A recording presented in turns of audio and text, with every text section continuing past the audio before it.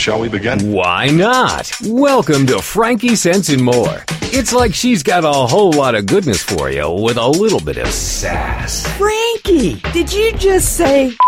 She sure did. Not to mention, along with... Whoops. Join us now as Frankie Picasso and her new co-host mix it up with authors, musicians, and interviews with world-changing people. Let's begin now. Okay, let's begin now, because it only makes sense.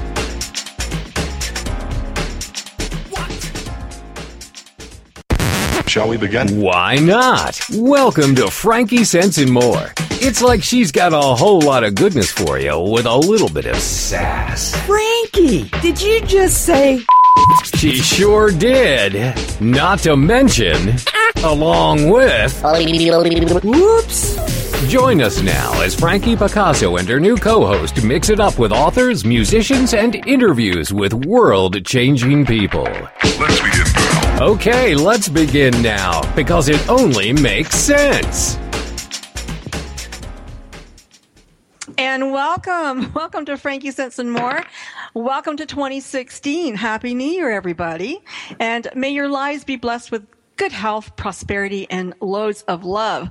Please take that love and show it to others this year. Make 2016 the year we become conscious and look for ways to help the people, the planet, the animals, those who need us the most. Frankie Sense and More is part of the Good Radio Network, and as a socially conscious talk radio show, you guys know it's my mission to keep reminding you that together we can make changes in the world. We don't have to make grand gestures. We just need to stand up and give voice, money, a bit of time to affect change.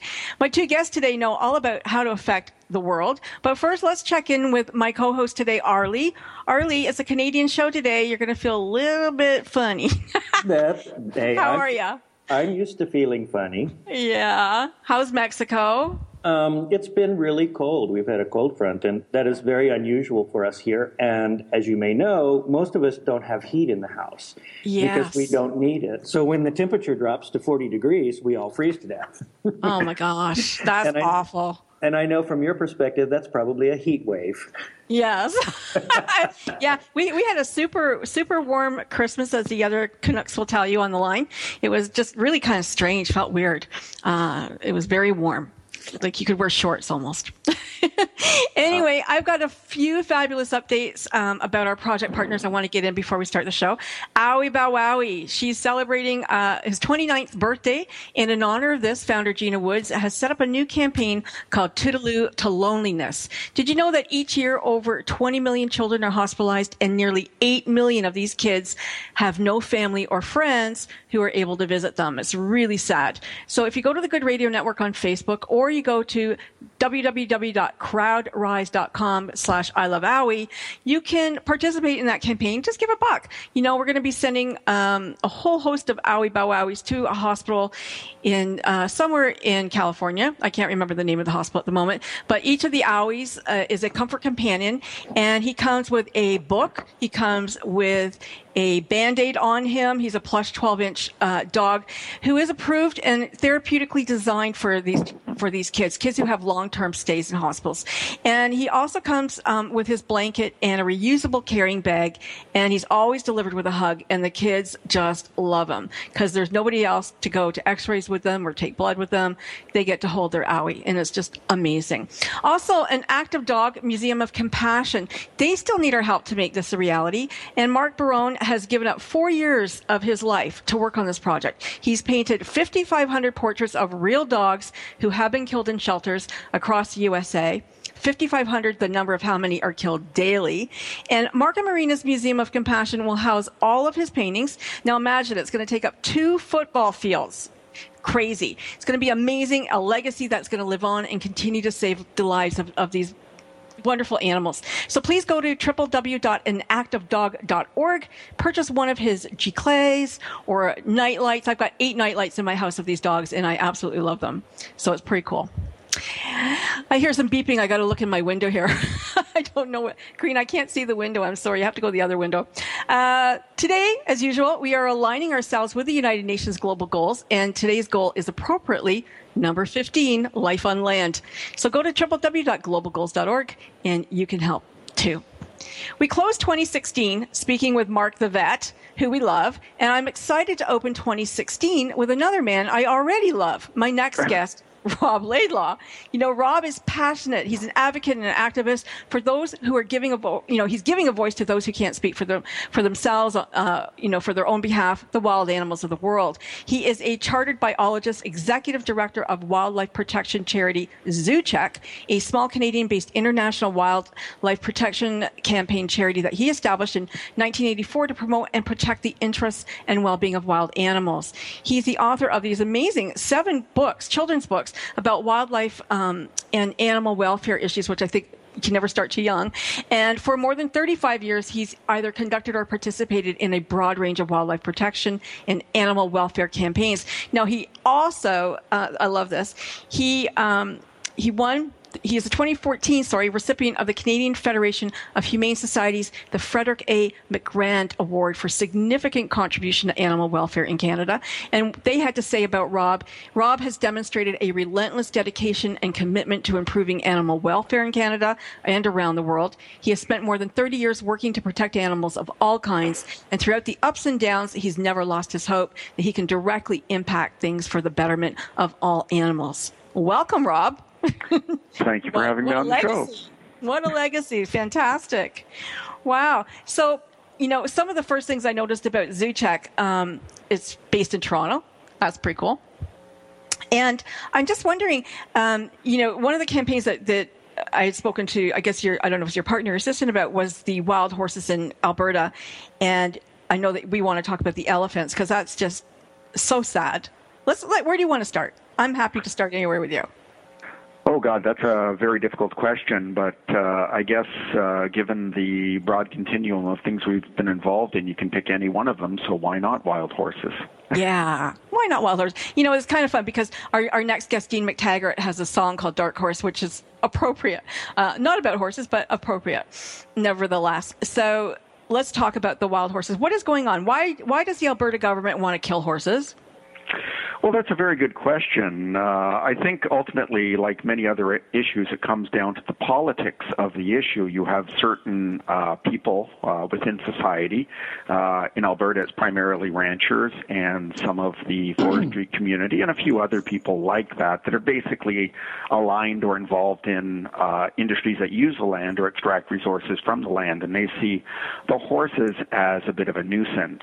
And what they do is they perpetuate this idea that horses are invasive, they shouldn't be there, and that they're damaging the environment. But unfortunately, while those particular ideas have gained traction, particularly within government, they're false. They don't stand up to scrutiny. There's no evidence that horses are causing any problems whatsoever. And in fact, our position is that they should be considered as native wildlife because they co-evolved in that habitat. In fact, horses emerged in North America before spreading to other parts of the world, and they can serve very beneficial ecological functions on the landscape. So the whole thing is really not science-based. It's unethical, and it's all to do with politics more than with the reality on the ground and these animals themselves. So, that's wrong, and there are very few people out there in an organized way challenging these kinds of issues,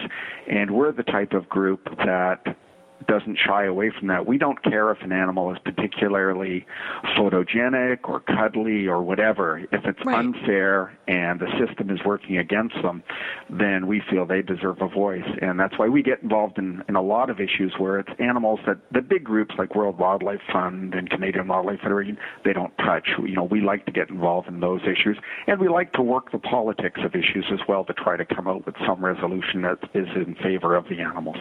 So I think there were maybe 880 feral horses. Is that what they're saying? Around 880, and they wanted to capture 60. What's that? That doesn't even make sense. Well, They've got various management zones, horse management zones, and within those zones, which, depending on how you measure them, can be between 10 and 20,000 square kilometers of landscape, there are an estimated, and the latest count is actually 770 horses, and they're claiming they're causing ecological damage. Now, it's kind of crazy because this is a landscape that's riddled with roads, ATV trails, clear cuts, gas wells, oil pipelines, you name it, it's in there. And when you add into that mix, hundreds of thousands of cattle, it's kind of ludicrous that 770 horses spread over 10 to 20,000 square kilometers could cause any damage at all. You could put in 770 elephants and not see any damage. But what they've done is they're trying to placate the extraction people that don't want the horses by saying, okay, we'll collect up some of them under the Stray Animals Act, this permitting process, and hopefully that will satisfy the ranching community. And by not collecting them all up, by leaving some on the landscape, hopefully that will satisfy all these animal rights Looney Tunes that are out there complaining about it. So they're trying to walk this middle line. But like I said, it's not science-based, it's not ethical.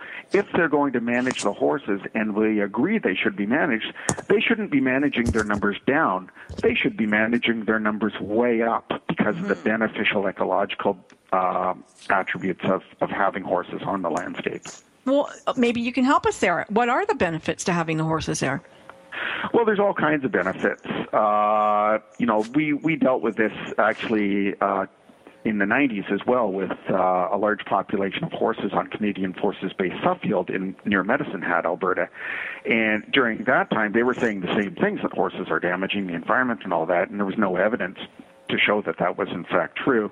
And when you look at what the horses actually do on the landscape, they fulfill the niches, the ecological niches that existed previously as they evolved with the landscape. So they can actually be beneficial to vegetation in that, the way that they forage leads to regeneration. In the wintertime, they can break open water holes in ponds and in streams when there's ice so that other animals can then access fresh liquid water.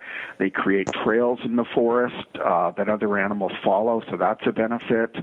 I got to stop you there, Rod, because we're about to go to a commercial break. But when we come back, we're going to find out more about the animals, and we're going to meet Dean, and we're going to have everybody come in the conversation. So that'll be wonderful. Then. So stay tuned and stay close, because we're coming right back in just a second. Thank you.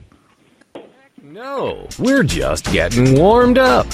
Frankie Sense and More will be right back after we pay the bills. Have you heard? The pages of American Patchwork and Quilting magazine come to life on our new weekly online radio show, American Patchwork and Quilting. Join Pat Sloan, our blogging and quilt designer host, as she talks about the latest trends, ideas, and inspirations.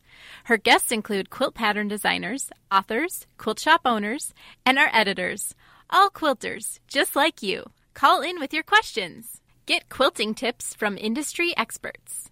Learn about free patterns. Hear behind-the-scenes stories from our magazines, American Patchwork and Quilting, Quilt Sampler, and Quilts and More. Get the scoop on free stuff and find out more about the best independent quilt shops in North America. To listen to a live show, tune in Monday at 4 p.m. Eastern.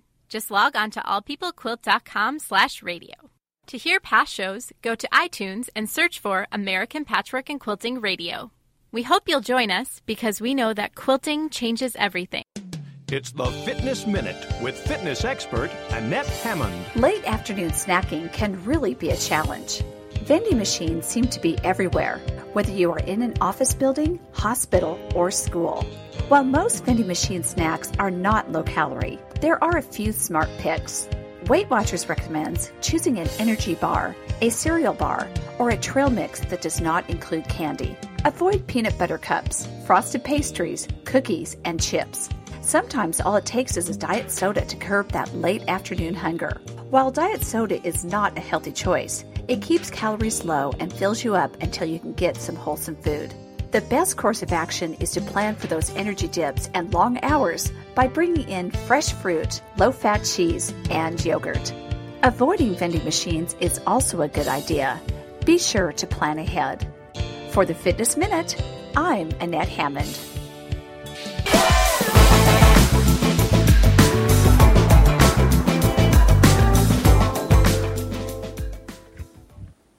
And we're back, and thank you for staying tuned to us because we have a wonderful show still to come.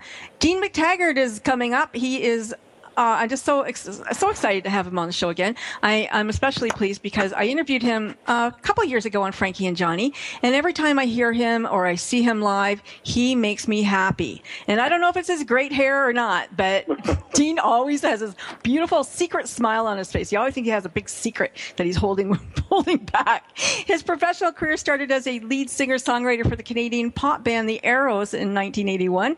Their independent release, Misunderstood, was followed up by 2 albums for A&M Records, and the hit singles Meet Me in the Middle, Talk Talk, and Heart of the City. Who remembers that? When the band broke up in 86, Dean went on to become a staff songwriter, penning many hits, including Heaven Help My Heart, a top 10 song for country superstar Winona Judd, Dark Horse, what we're going to hear today, #1 in Canada for Amanda Marshall, which Elton John called a surefire hit on Rosie O'Donnell, Birmingham, my personal favorite song, a top 20 song worldwide for Amanda Marshall, as well as hits for Anne Murray, Australian superstar Tina Arena, Terry Clark, Kelly Coffey, John Barry, the list goes on. The Who, Johnny Reed, John McDermott, the Rankin Family, gosh, he's just everybody. My favorite girl, Susie Vinnick, and many, many others. Dean was twice nominated for Juno for Songwriter of the Year, and he has really just written the best of songs for amazing people around the world. How are you feeling? I feel good. Good. Yeah. Good. Yeah. You know, after that intro, how could I feel anything but great? I just, you know, I wish everybody could just see your smiling face right now because I know that you're probably just beaming. You always make everybody smile. It's just something about you. Well, that's nice of you to say that. I didn't know that I did that, but I'm happy to hear that. That's for sure. You didn't know that you looked like you had a big secret, and nobody else knows. No. No, I did not. That's what you look like. But it's just absolutely phenomenal. And I think that as the years go on, you just get better and better. Well, thanks. I like to think that there's still a few good years left. Yeah. Oh, I'm sure there are. I'm sure there are. How many songs have you written this year? So far this year, I'm working on a couple. I found as I get a little bit older that I'm taking a little bit more time with stuff than I used to. But I like to think the quality is maybe the songs are a little bit better. So I think they're amazing. Now you're playing. Are you still playing? You're playing. You play by yourself, and you also play in a band. What's the band now? Well, I've had a number of bands over the last few years. The last band I had was a band called Ultrasound, which was a 3-piece horn band, sort of an old... I love that band. It was a great band, but unfortunately, it's trying to keep 8 guys in line. It was an 8-piece band, especially when they're like me and they've been around the block a few times. And to find a gig that's going to pay 8 guys of this caliber what they're worth is a little tough at times. Yeah, so for sure. For the most part, I do the singer-songwriter thing, which is probably what you've seen me do, which is, the writers' nights and stuff. And I love that. Yeah. That's where I feel most comfortable. I can just take my guitar and not worry about setting anything else up and just be myself. And I love those gigs. I've never done a bad gig like that. Well, everybody surely enjoys you, and if they don't know who you are, they certainly know your music. And we're going to play Dark Horse now, and I'm going to let it play. It's about 5 minutes, I think. We're going to let it play mostly through. It's just amazing.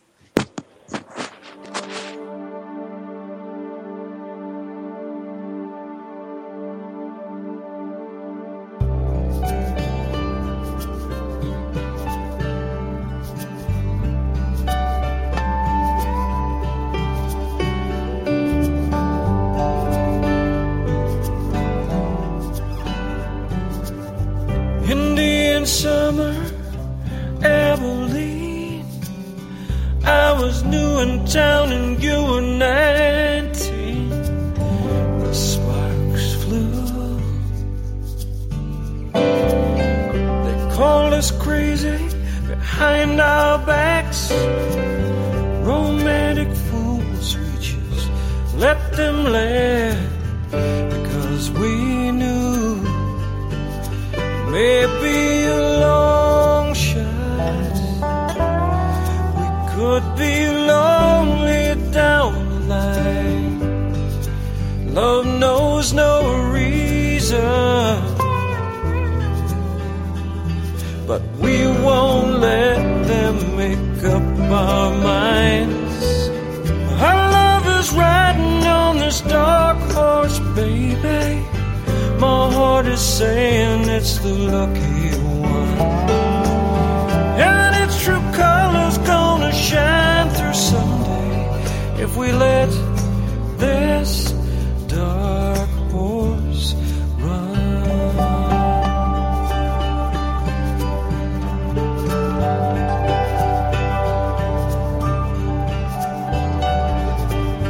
The stars shine brighter in a desert sky. There's no need to wonder or to justify where this will lead. Gave you a locket, our pictures inside. The inscription says, the joys in the riding, baby, I believe. But something so secret is something worth this kind of fight. Love knows no patience.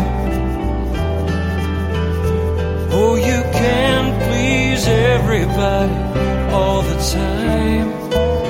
Our love is riding on this dark horse, baby. My heart is saying it's the lucky one, and its true color's gonna shine through someday if we let this dark horse run.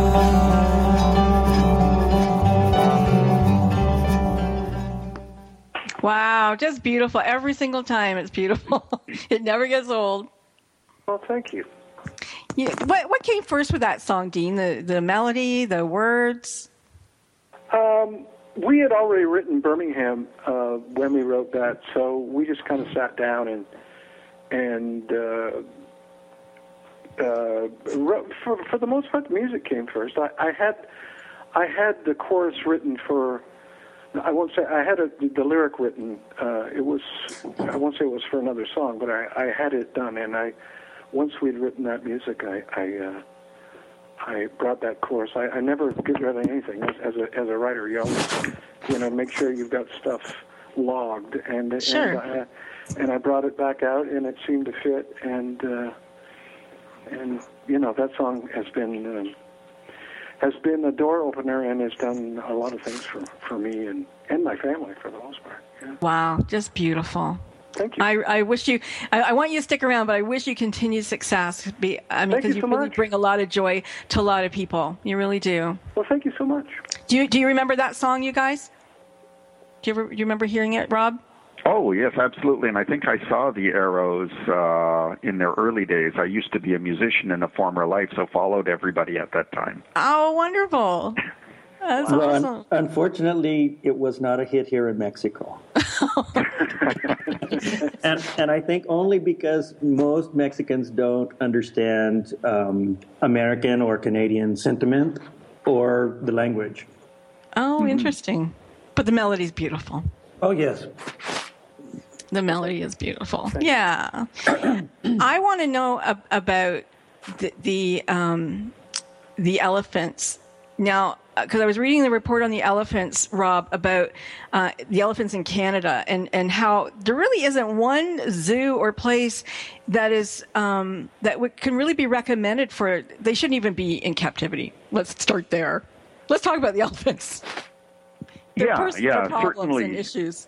Yeah, certainly that's an issue that's been a big one for us, particularly in the last few years when we were trying to secure the release of the Toronto Zoo elephants, and then we're able to do that and move them to California. But, yeah, if you look right across the board at zoos around the world, or at least urban zoos, you see that the elephants are having a great deal of difficulty. Not only are the populations in captivity diminishing because of arthritis and foot problems and skeletal problems and obesity and elephant herpes virus and you name it.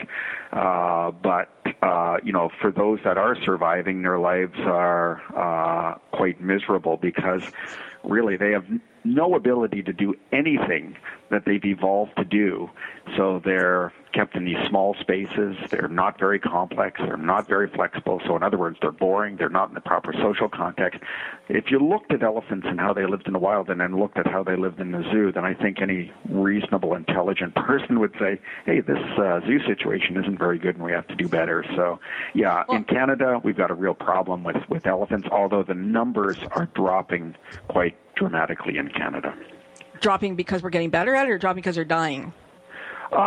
Actually, I don't think we're getting better at it, but they are dying. The Bowmanville Zoo's last elephant died. The Calgary Zoo sent their elephants to the United States on humanitarian grounds. We got the Toronto elephants out. There are still elephants here, but, they are diminishing in number. Didn't one of those elephants die when it went to California? Iringa was an elephant that when we moved her, we knew, she had the most difficulty. She had very long-term chronic health issues. And we were very pleased. She had survived 22 months at the sanctuary, so she was able to gain strength, to climb tall hills, rip down trees, swim in lakes and all that. So, we're very pleased that she had that length of time to end her life rather than just going to another zoo and, to keep her showing up one morning and finding her dead on the floor. But the other two elephants, Toka and Sika, are doing very well. They're doing all the things that elephants like to do, and in fact, all signs are that they're having a really good time. Because I was reading that elephants like to make decisions. They make decisions, and they can't do that in captivity. They don't get to think. Yeah, exactly. And in fact, that's the case for a lot of animals. When you think about it, they're not automatons. They don't get up in the morning and have everything pre-programmed by instinct. They get up, they make decisions. Where do I want to go? What do I want to do? Who do I want to associate with? Some of those decisions are very small. Some of them, if you're like an elephant matriarch that's responsible for the safety of the family, then those, decisions can also be life-altering. So, yeah, all animals take all kinds of decisions, and when you stick them in a cage, you restrict or eliminate the ability for them to do that, and that's how they make a contribution to the quality of their own lives. If we take away decision making when we put people in prison, we say your light's going off at 8. I gotta go to a break. I'm so sorry. Okay, no problem. We'll be right back. Just don't go away. We're gonna hear some rock. Just getting warmed up.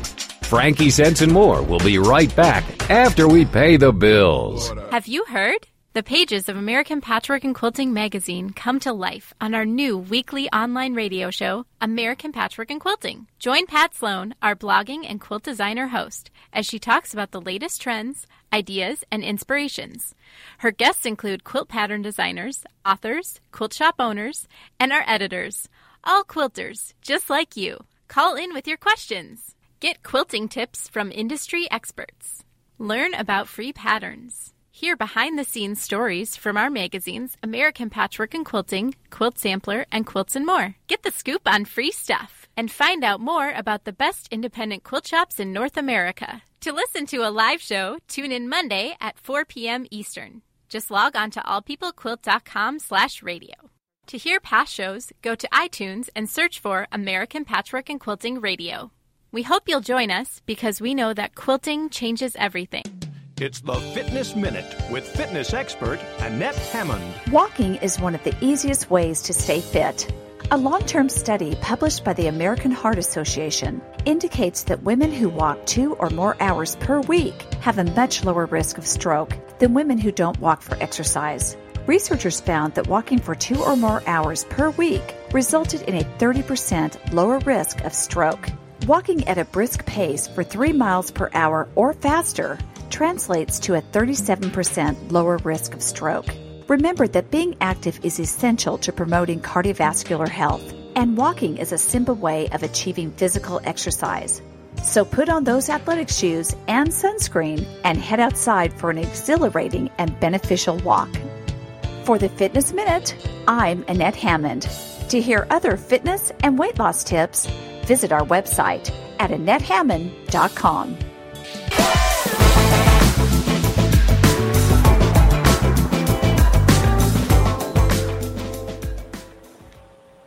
Do you love animals? Because we love animals. And if you love animals and you love music, then you are listening to the right show today. We were just talking off air about people who don't love animals, and it's kind of hard not to love animals. And as well as we're talking about, having, giving voice to these animals and compassion, teaching your children about compassion. That's one of the things an Active Dog Museum of Compassion wants to do, is teach the next generation how to be compassionate for animals. And that's Rob's books do that. He's got 7 of them. One is called 5 Elephants, and you've got No Shelter Here, Making the World a Kinder Place for Dogs, On Parade, The Hidden World of Animals and Entertainment. People love to go to the circus, but man, those animals are not well treated. No, they're not. And I think once people find out what's going on, a significant percentage of them decide not to support those kinds of businesses that use animals. And we're seeing that with the circus industry. It's gradually going to go the way of the dinosaurs. All over the world, it's being challenged successfully. Many countries are banning wild animal acts in circuses. And I think probably the key thing that's happened in North America recently that shows where the trend is going is that Ringling Brothers and Barnum and Bailey, which was the largest private circus in the world, they announced that within a year or two they will completely phase out the use of elephants. So, the writing's on the wall. We're going to see success for the animals with regard to circuses and those types of acts. I read somewhere, I can't remember where I read it, that you wrote something about exotic animals, that we shouldn't have exotic animals, that we shouldn't keep them, like snakes and tarantulas, I don't know, different kinds of animals. Yeah, exactly. That's something I've believed for a very long time. And in fact, I used to keep exotic animals when I was a kid. I had all kinds of reptiles and fish. And one day I looked at them and thought, wow, what a miserable life they lead. I get something. I get this nifty hobby. Maybe in front of my friends, it increases my worth to them or my profile to them a little bit. But it was completely one-sided. I got something out of that hobby, but the animals got nothing except misery and death. So, part of what we're doing in my organization now is we're going to try to change the paradigm for a lot of these animals that are traditionally kept as exotic pets, particularly the small animals like the reptiles, amphibians, fish, and birds. A lot of people treat them like they're sort of biological robots, but these are animals that if you look at the science, they share all of the same cognitive, emotional and social capabilities that we have. It varies in degree, but they have them. They're not these biological robots that can be kept in small containers or glass aquariums or drawers. They need to have their needs met if we're going to be humane to them. Some animals probably like to be on their own, and other animals like to be social. So, it's really knowing your animal, too. Yeah, and that's one of the problems with the exotic pet trade. Like if you look at reptiles alone, there's 700 species in trade. Well, very few of those species have ever been comprehensively studied in the wild, and yet they're coming into people's homes in North America, Japan, and Europe. And people are just, by trial and error, trying to keep them alive, and that's why 90% of them die within 24 months of reaching the consumer. Oh, wow. Think about that if it were dogs. If shelters adopted out dogs and 90% of them died within 24 months, well, people would be outraged about that. But it's commonplace for these other animals, and that's something we have to change. You were a former Humane Society inspector. How are we doing? How are we doing in Canada? Well, it varies from jurisdiction to jurisdiction. I think the trend in humane societies is towards things that are good: group housing of dogs, connecting with rescue organizations, moving dogs around on an as-needed basis, making shelters more people-friendly so that people actually want to come to them, expanding their opening hours to make them more accessible for adoptions and things like that. So I think there's a lot of trends in humane societies and shelters that are very good, and hopefully that will continue in the future. But that's not to say that the problems have been solved, because there's still huge problems with, discarded and unwanted dogs, and certainly with cats as well. I think one of the things you have to look at is we need to teach compassion at a very early age. I mean, children have it, but we tend to educate it out of them as opposed to impact that and make it nurtured. Yeah, I think that's 100% correct. I've hardly met a kid that didn't want to help animals and that didn't love animals. And in fact, when I go to schools, sometimes I'll talk to 1,000 kids and they'll ask, who likes animals, who has animals and all that, and most of them put up their hands. There's this tremendous receptiveness to being humane, to learning about animals, to wanting to help them, and I think it is drummed out of them to a certain extent. And certainly, we've even heard that with vet schools where people go in wanting to be a vet to help animals, and that whole perspective is drummed out of them, and a lot of them end up quitting. So that's something we definitely have to change. Wow, I was going to be a vet. First thing I was going to be. Me too. It's so interesting though that man, now I go see vets because I got a dog who ends up being, I don't know, sick a lot. But every vet is so, and I let him choose his vet. We went around to different vets, and I said, okay, you choose the one that you like because you're the one who has to see him or her. Wow. And he did. Yeah, it was interesting. It was kind of cool. Yeah, and I'm not. I just wanted to clarify. I'm not trying to say that vets don't care. There are many. No. We work with many of them that do care very deeply about the animals that they work with and animals generally. But in vet school, there are certainly quite a number of people that that sort of animal rights perspective that they want to bring to their industry is sort of downplayed or discarded or put aside. I mean, I was at a vet, and they've got every day they're putting a new pet out in their lobby. And it didn't feel like, it felt like a puppy mill. It didn't feel like, here we're going to save these animals. Yeah. And they were charging a lot of money. And I thought, that's just ridiculous. You guys shouldn't be doing that at all. Didn't seem appropriate to me. Yeah, well, certainly there are vets that are more business focused or have other interests, perhaps, but hopefully they're in the minority, and hopefully the progressives within the industry will, pull it along with their views. Well, this Christmas, I was fortunate enough to be able to buy all my kids Rocky and Friends, which is the SPCA's new program here, where you can buy a bunch of stuffed animals. These were based on real animals that were saved by the Humane Society, and then that money goes to continue to further saving other animals, which is really cute and something was really great for kids and grandkids. If you have any and you wanted to help them, I would suggest you go and buy that. It's a great education tool as well. Yeah. Could I ask where are Rob's books available? Can I get them online? Yeah. Get them on Amazon. Any traditional booksellers can Amazon or something like that. Yep. Throughout the United States and Canada. I found them all on Amazon, Dean. Good to know. Yeah, and they look great. They look beautiful. And I think it's, the kind of thing that you want to teach children to understand. Maybe, I live maybe 15 minutes from African lion safari, and I've never been because I don't believe in it. I think it's just cruel and inhumane to take your car. People go, oh, the monkeys are going to wreck my car. Who cares? But it's just a horrible in marine land. I haven't gone to marine land in 30 years. I didn't take my kids. I said, sorry, we're not going. I don't believe in that. Yeah. So, I mean, people say, how do you, it's there, so maybe I should go. No, if you don't go, at least you're giving voice to, I'm not supporting it.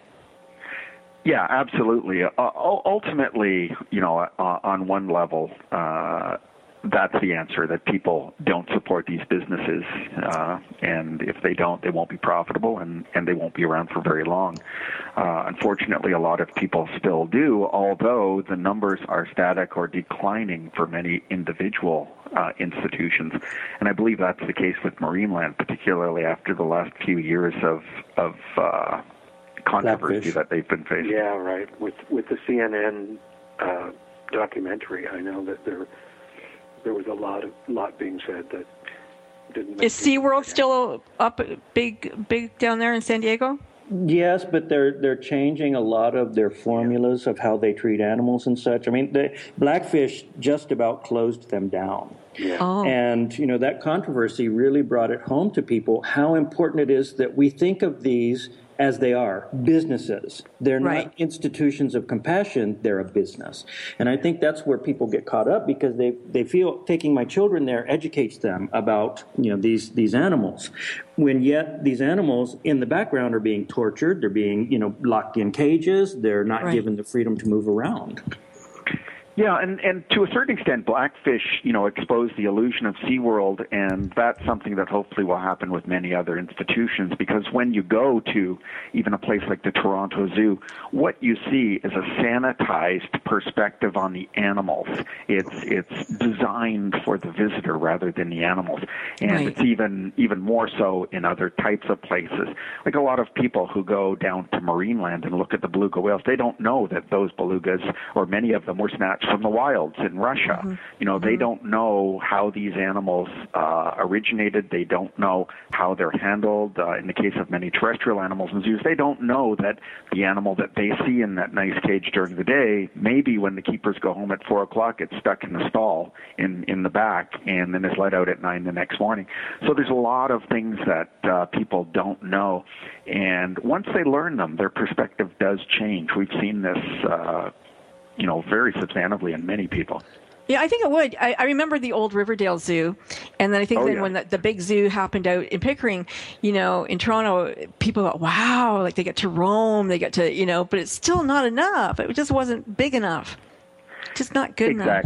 Exactly. I remember when I was a kid doing projects, school projects on the Riverdale Zoo. Yeah. And then I thought the Toronto Zoo was very good when it opened, and I have to admit that when it did open 35 years or 40 years ago, it was quite innovative. But today, it's not. It's a tired old zoo, and it desperately needs changed, especially from the philosophical perspective. Right. Wow. Well, when we come back, we're going to go to break shortly, I think, in about another minute and a little bit. So we got another minute and a little bit to talk. But I want to know where all the places that you've been, where the animals that you saved, and how we can help save animals. I mean, those bears in China are just, it just drives me insane when I think about those poor bears, just tied up to a log and like, what a life. I mean, I'd rather go shoot them, really. I'd rather go shoot them all than have them have to live like that. Yeah, it sounds very, very, very harsh, but for many animals, in many circumstances, they would be better off dead. And like a veterinarian friend of mine says, death is not a welfare issue, life is. Yes. And I think if you're faced with an impoverished, horrible life of suffering or dying, that probably the animals would say, well, give me the dying. Right. But how can people help? I think the way is that you just have to do something, anything. Find your place on the continuum and always seek to improve. It can be 10 minutes a week. It can be devoting your whole life, but find your place and always seek to improve. Do something. Perfect place to go to a break. Perfect. Okay. Stick around. We are going to come back. Getting warmed up. Frankie Sense and More will be right back after we pay the bills. This is Uncommon Sense for Leaders, a forum for exploring leadership from the intellect, the heart, and the spirit. Whether you're a leader now or aspire to be a leader in the future, you owe it to yourself to learn about the big ideas that have shaped the careers of compelling communicators, masters of influence, and highly effective leaders. Uncommon Sense for Leaders. Tune in to hear thought-provoking ideas on every aspect of leadership. You can expect dynamic discussions with special guests, quick tips you can apply immediately for better results, and the tools you need to take you from where you are to where you want to be as a leader. Are you ready to crack the code for achieving unprecedented results?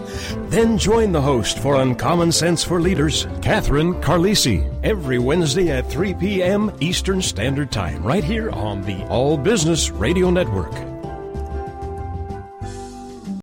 It's the Fitness Minute with fitness expert Annette Hammond. According to Health Day, nearly half of all sports injuries suffered by middle and high school age children are due to overuse. Several sports that used to be seasonal are now becoming year-round, and the child uses the same muscles and motion over and over again and can sustain injuries. People think playing year-round is supposed to make them better, but more isn't always better. Young kids are a lot more vulnerable because they have cartilage that's soft, muscles that are weak, and they're still growing. Physical activity is important for children and adults alike. Just be sure that you are cross-training and doing several different types of activities so that overuse injuries do not happen to you or your children. Keep your children on the field or court and out of the operating room. I'm Annette Hammond. If you're a fan of Fitness Minute, like us on Facebook at Fitness Minute with Annette Hammond.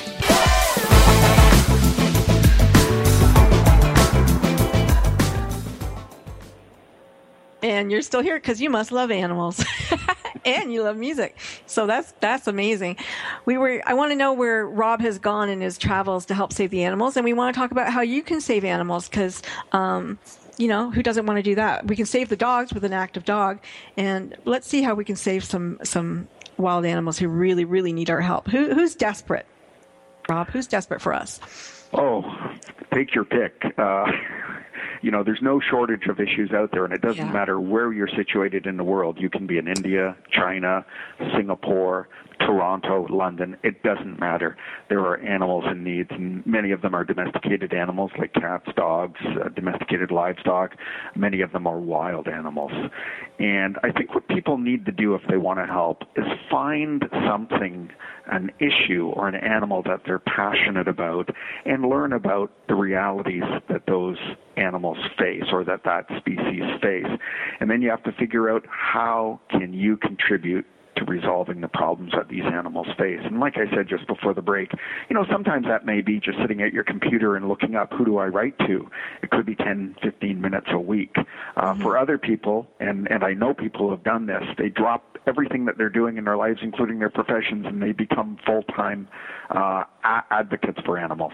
Not everybody can do that, but everybody can do something. So find that animal and that issue that you're passionate about and figure out within your life how can you make a contribution to helping that animal out. Nice. Dean, have you ever been to the donkey sanctuary near Cambridge? No. It is bring your grandkids out there. It's amazing. I adopted a couple of donkeys out there, but these donkeys, they've been on farms or they've been in different places, and a lot of them have never, they came crippled because they didn't have their toenails shorn or anything, and so they have these beautiful donkeys, and they're all just there being cared for and wandering around and being donkeys, which is really nice. In Cambridge? Yeah, it's just kind of near Cambridge, Guelph area. I don't know Kitchener. I don't know what they call it because it's kind of just out. Maybe it's Puslinch. Do they have a site online that I could find out? Exactly Yeah. Look up the Donkey Sanctuary, and you can go there. And it's a farm, so they have education, but they also have a little store, and you go pet the donkeys and meet donkeys and stuff. Yeah, it's kind of fun. I wanted to ask you, who's the kindest to their animals? What country? Oh, geez, that's a very, very difficult question because it depends on which animals you're talking about. But I think if you were to look at which country has sort of an entrenched ethic, both legally and politically and culturally, that favors animals, I would probably say India.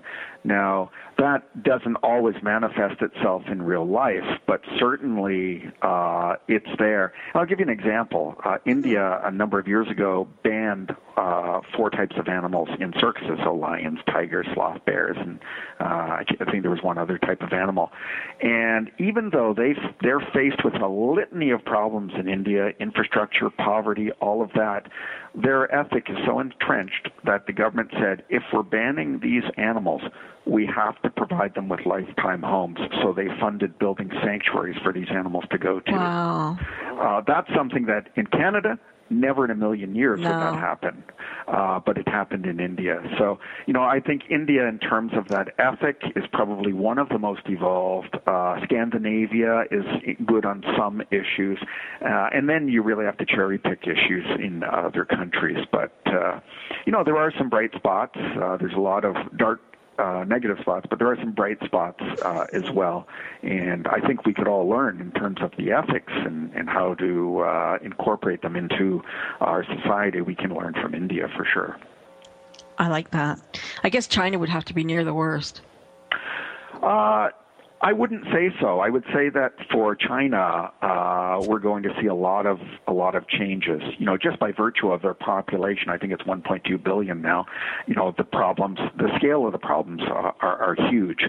But with the growth of China, and particularly the growth of the middle class, which is about 400 to 500 million people now, there is a growing animal ethic. And the last time I was in China, because I've done some work in China, the biggest news item in all of China was involving a magician. He used a number of goldfish in an act, and this was the discussion all over China in the media. Was this magician being cruel to these goldfish? That would never happen in Canada. If a magician was using goldfish, we wouldn't have any national discussion in the media about it, but it happened in China. And I remember working in a bar, and the guy came in, he was eating goldfish. Exactly. But, in China, this was the big item of discussion the last time I was there. And the growth of animal welfare groups, it's still in its infancy, but the numbers are exploding. So I think in China, even though it's a communist country, we may see in the not too distant future movement in the direction of protecting animals that is much, much more progressive than we see here. I think modern communication has helped that because, YouTube alone probably has more horrifying videos of animal cruelty than any other resource in the world. And, that is international, and I think that's helping a great deal. I agree. Absolutely. And for many animal advocacy groups, the Internet is the great equalizer, whereas before, it was very labor-intensive trying to cultivate media and get your message out there. It's somewhat democratized now. Even small groups can utilize the Internet in a cost-effective way and get the message out there to large numbers of people. So I think the Internet has been a major factor in helping to push issues forward.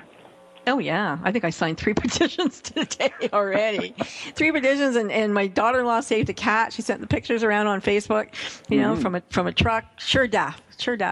And, it's great. It is. And, I mean, unfortunately, though, it goes the other way. There's a dark side.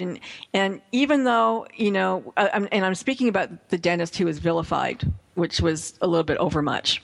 What he did was horrific, but I don't think he deserved to have his whole life torn apart necessarily. By what he did. Certainly there are opportunities for people to exploit, the Internet for whatever purpose they want, and there's a lot of information on the Internet that isn't vetted by anybody, so people can say pretty much what they want, and if they're damaging somebody unfairly, their reputation or their business or whatever, then that damage can be done before anybody can respond or before there can be any mitigation whatsoever. So there is a dark side to it for sure.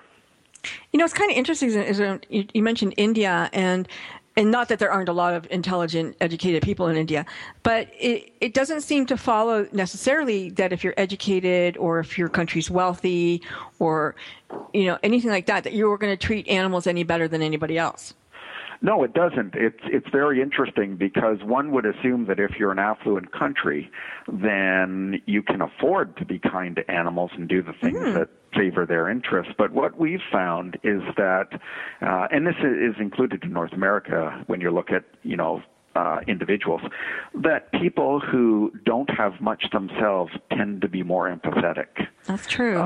It's not a hard and fast rule, but you do see that trend where people who don't have much themselves do care or seem to care more about animals. And we encountered this. I went on this earthquake relief thing in remote villages in Peru to help dogs, and the communities were devastated. The people had nothing. All their buildings had fallen down, and we set up dog clinics, and those people were so caring about their dogs. They came from miles to get their dogs vetted and treated, and they had nothing. Their houses had fallen down. And this is something I've seen all over the world. People that don't have much seem to care more. Maybe they can relate better to the animals. I don't know. Not just animals, to people. They let people in. They feed them. They have nothing, yet they'll still feed them, right? Yes, absolutely. Amazing. I just want to ask an arbitrary question. What you said about vilifying the dentist because he went to Africa, or was it Africa or India? Yeah, he went to Africa. And shot on a reserve, wild animal. If he had come into your backyard and shot your dog, right, the country would vilify him even worse. Why is it that we have compassion for our own pets, but yet we can dismiss a person hunting a wild animal? And I don't dismiss it. Yeah, no, I know. But that's where I find a lot of people, they have a disconnect. How is it that we But it wasn't just that he killed him. He beheaded him. Right. That's disgusting. It was cruel and unusual. Yeah, yes. Cruel and unusual. But maybe vilifying him was actually a good message to the rest of the world for this issue. And Africa is one of the cruelest places in the world for animal treatment. But they had this reserve, and he was on a reserve. That's what happened. The lion was on a reserve, protected sanctuary, and he got killed. Now, the dentist said it was his trapper, whoever, guide, who pointed him in the wrong direction and said this is okay, but it wasn't okay. So I think that's... From my understanding, they baited the animal to get him to a place where they could shoot him. Where it was okay. Okay. Yeah. Well, I think that entire case really highlighted the realities of much of big game hunting, and it actually created sort of a spin-off discussion about whether or not there's any real value in this in terms of conservation, because most of the studies that are out there show that the purported benefits of allowing people to go and hunt animals as trophies that sort of trickle down to local communities and others, they actually don't really exist, or not in any substantive ways. So I think there may have been a benefit from this whole thing in a much broader way than just dealing with this one case. Dean, can you tell people how to find your music? Basically online, or get a hold of me through Facebook, and that's the easiest way. Everybody knows you on Facebook. They're all your friend.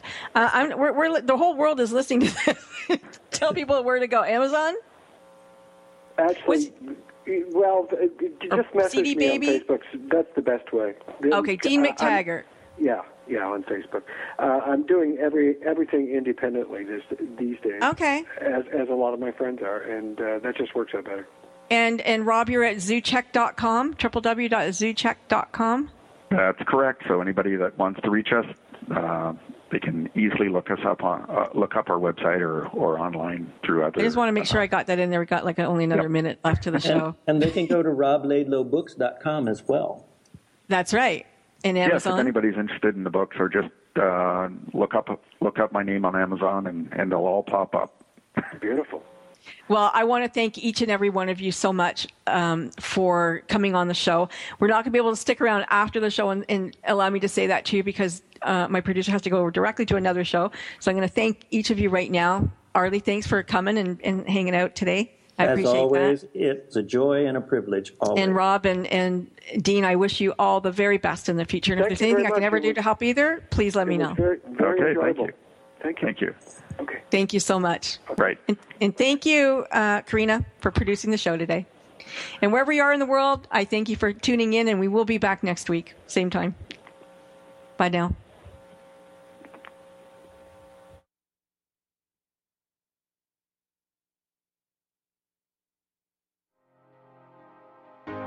See on the beat, Hit Rash Production.